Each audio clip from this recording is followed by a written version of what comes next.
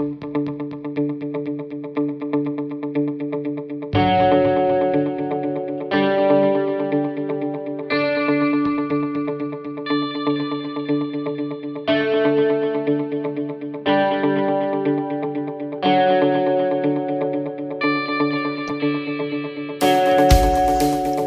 everyone, welcome back to our podcast called The Research Behind Lift the Lid, an opportunity to have a conversation with researchers who have previously received funding from Australian Rotary Health to talk about their research findings.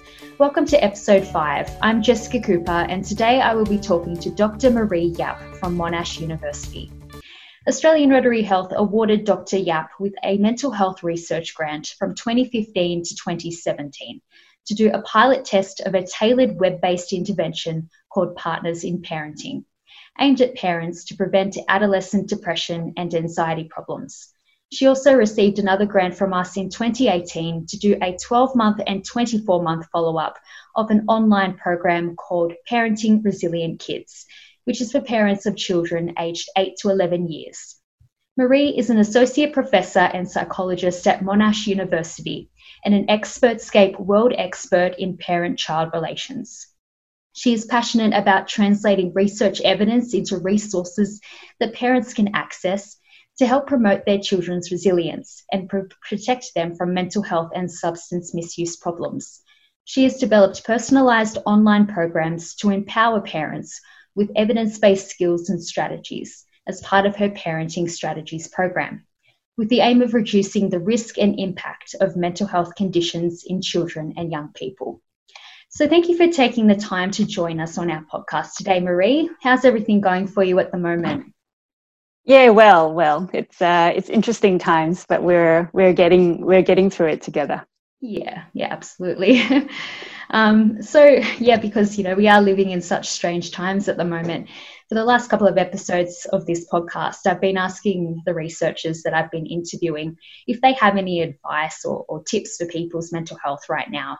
With your expertise being in parenting and youth mental health, do you have any kind of message for people who might fit into those categories? Yeah, sure. I think my main message really is to be kind to yourself, to your family, to your partner or spouse, and to your kids.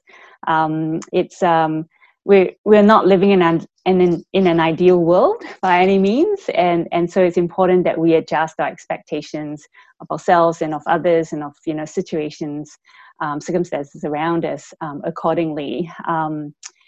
Changes and uncertainties like what we're going through take their toll on our ability to cope, our emotions, our physical health and well-being. So it's important that we check in regularly with one another, so with parents, if you have a partner or close friends that you can check in with, and as parents to check in with your children, no matter how old they are. Checking regularly because some days are easier than others, and with new changes coming up again, with kids going back to school in some form or other, I think all those changes can be disruptive in some way or other. So it's important that parents are prepared to support their children going through them, and also to look after themselves, and just kind of using simple day-to-day habits, like having wholesome meals, physical activity, getting some sunshine and fresh air, getting good sleep. Those core basics are just as important now as ever, perhaps more important. So those would be the main things: being kind to yourself. It's very difficult sometimes. You have all these expectations on yourself, and sometimes it's hard to meet them, like especially at a time like this as well. So yeah, that's really good advice. Thank you. Thanks. So your first grant with Australian Rotary Health was awarded in 2015 to evaluate the online Partners in Parenting intervention, and that was to help prevent adolescent depression and anxiety. Would you say that this kind of study was a world first, and what were you aiming to achieve? So I think we would be able to say it's a world first in the sense that the Partners in Parenting program was, as far as we're aware, the first in the world that's an individually tailored online program for parents of teenagers, with a specific focus on reducing teenagers' risk of depression and anxiety. So when we first developed the program, there weren't similar online programs that are personally tailored for parents, and the focus on depression and anxiety was also quite a unique one, because there were existing programs that were kind of CD-ROM based or video based in those earlier days, but more focused on substance use prevention and some externalizing problems in kids, so younger kids rather than teenagers. So there was that unique feature in our program. Yep.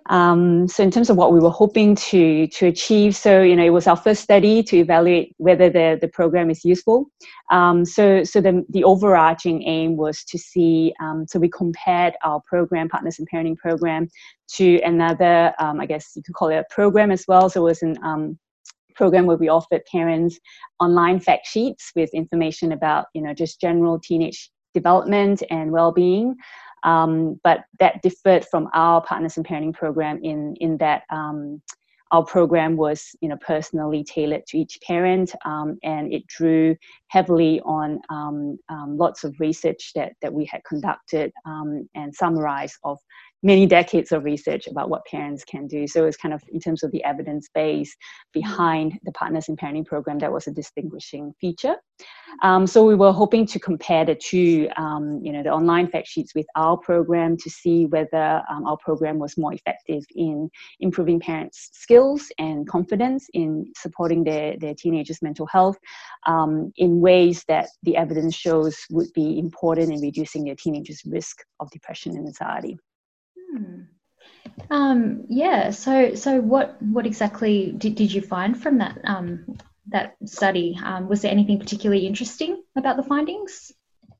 Yeah. So what we found was, so parents were generally very receptive of both programs, actually, and the results did show that parents' skills seem to improve over time, regardless of which program they receive. So whether it's online fact sheets or our Partners in Parenting program.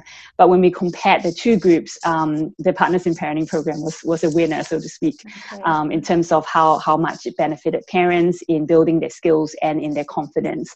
So as you might imagine, kind of having that personally tailored strategies for parents and having a more interactive online program as opposed to just text-based fact sheets, which was what the other group got.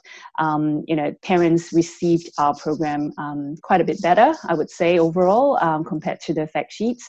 And the improvements that parents made in their parenting also then explained reductions in their teenagers' depressive symptoms when we did the 12-month follow-up with families. So that was quite promising findings that we had there.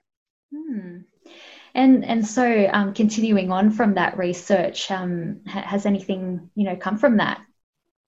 Yeah, it's lots have actually happened. I think kind of in summary, it's been very exciting to look back at when we finished the trial in 2017. So a few of the things that have come up are we have formed a collaboration with colleagues at the University of Warwick in the UK.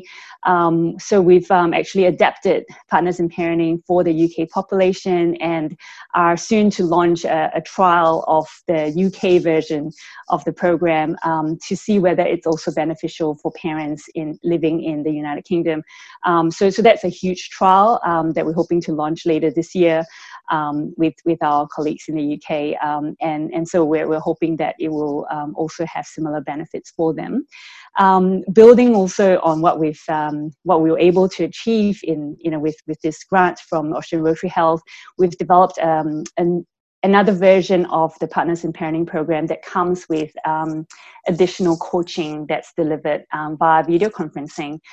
So we call it the Therapist Assisted Online Parenting Strategies, or TOPS program. And that program was actually designed to support parents whose teenagers are already unwell with depression or anxiety disorders. So we believe that parents in those situations would need more support than an online program alone, like Partners in Parenting was able to offer. So we provide parents, while they do the online modules in Partners in Parenting, with a session of coaching from a trained therapist coach who helps them to troubleshoot and apply the recommendations of the Partners in Parenting program to their specific situation, which oftentimes has, quite kind of complex and more challenging circumstances because the child is already quite unwell. So we've also been evaluating TOPS, which is the next, the clinical version, so to speak, of Partners in Parenting. And again, that's been really well received, and, just kind of starting to look at the results from that evaluation as well. And it's all looking quite promising. And then on top of that, we are also actually quite recently, a couple of months ago, launched what we call an implementation trial of Partners in Parenting. So because of the promising findings that we had from the trial that was funded by Australian Rotary Health, we're now wanting to make the program available to parents all across Australia for free. We're currently actually still open for parents to register, jump on and register for the program, to check it out for themselves. And we're partnering with Prevention United, which is a mental health charity in Australia, to make this program available to all parents of teenagers across Australia. So that's a really exciting progress as well. Yeah, that sounds really exciting. It sounds like it's really, expanding and, going overseas and, here for parents in Australia. It sounds like it's going really well.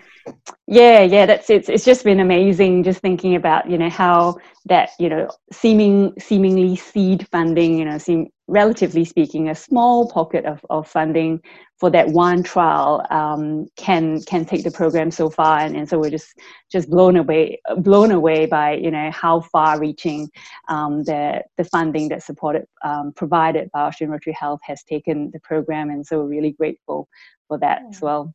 Yeah, well, we'll definitely share the link so parents can access that if they want to at the end. So yes, that'd be really good. Also, in 2018, we also awarded you a second ARH grant to do a 12-month and 24-month follow-up of the Parenting of Resilient Kids intervention. So just briefly, how's that research been going for you at the moment? Yeah, so we're wrapping up our 24-month assessments with families at the moment. So we're looking to finish off all 24-month follow-ups within the next month. Really, we're very close to the end.